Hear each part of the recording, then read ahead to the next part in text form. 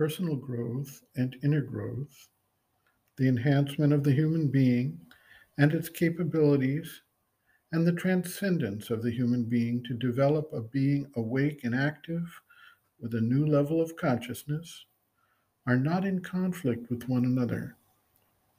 The human being must develop to a certain degree to truly effectuate the necessities for transcendence. At the same time, in the integral yoga, where the purpose is not abandonment of life, but the transformation of life, the two processes actually go hand in hand and complement one another. Dr. Dalal observes, quote, the difference from the viewpoint of yoga between personal growth and inner growth may be restated in somewhat different words thus. Personal growth consists in the development of the individual as a human being, whereas inner growth, which is the aim of yoga, lies in transforming and transcending the human state of consciousness.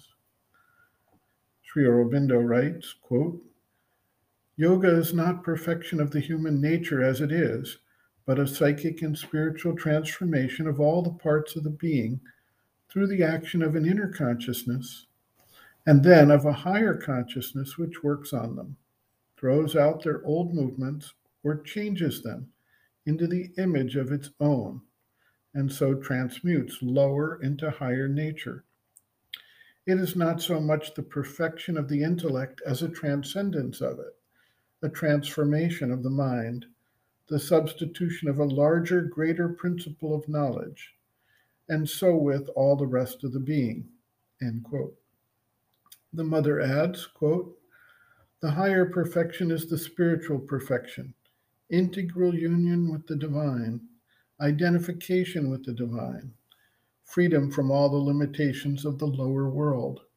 That is spiritual perfection, the perfection that comes from yoga. And the lower perfection is to be able to make the human being in his present form and in his body, in his relation with all terrestrial things, do the utmost he can. This is the case of all great men of genius, artistic genius, literary genius, genius in organization, the great rulers, those who have carried physical capacities to their maximum perfection, human development to the limit of its possibilities.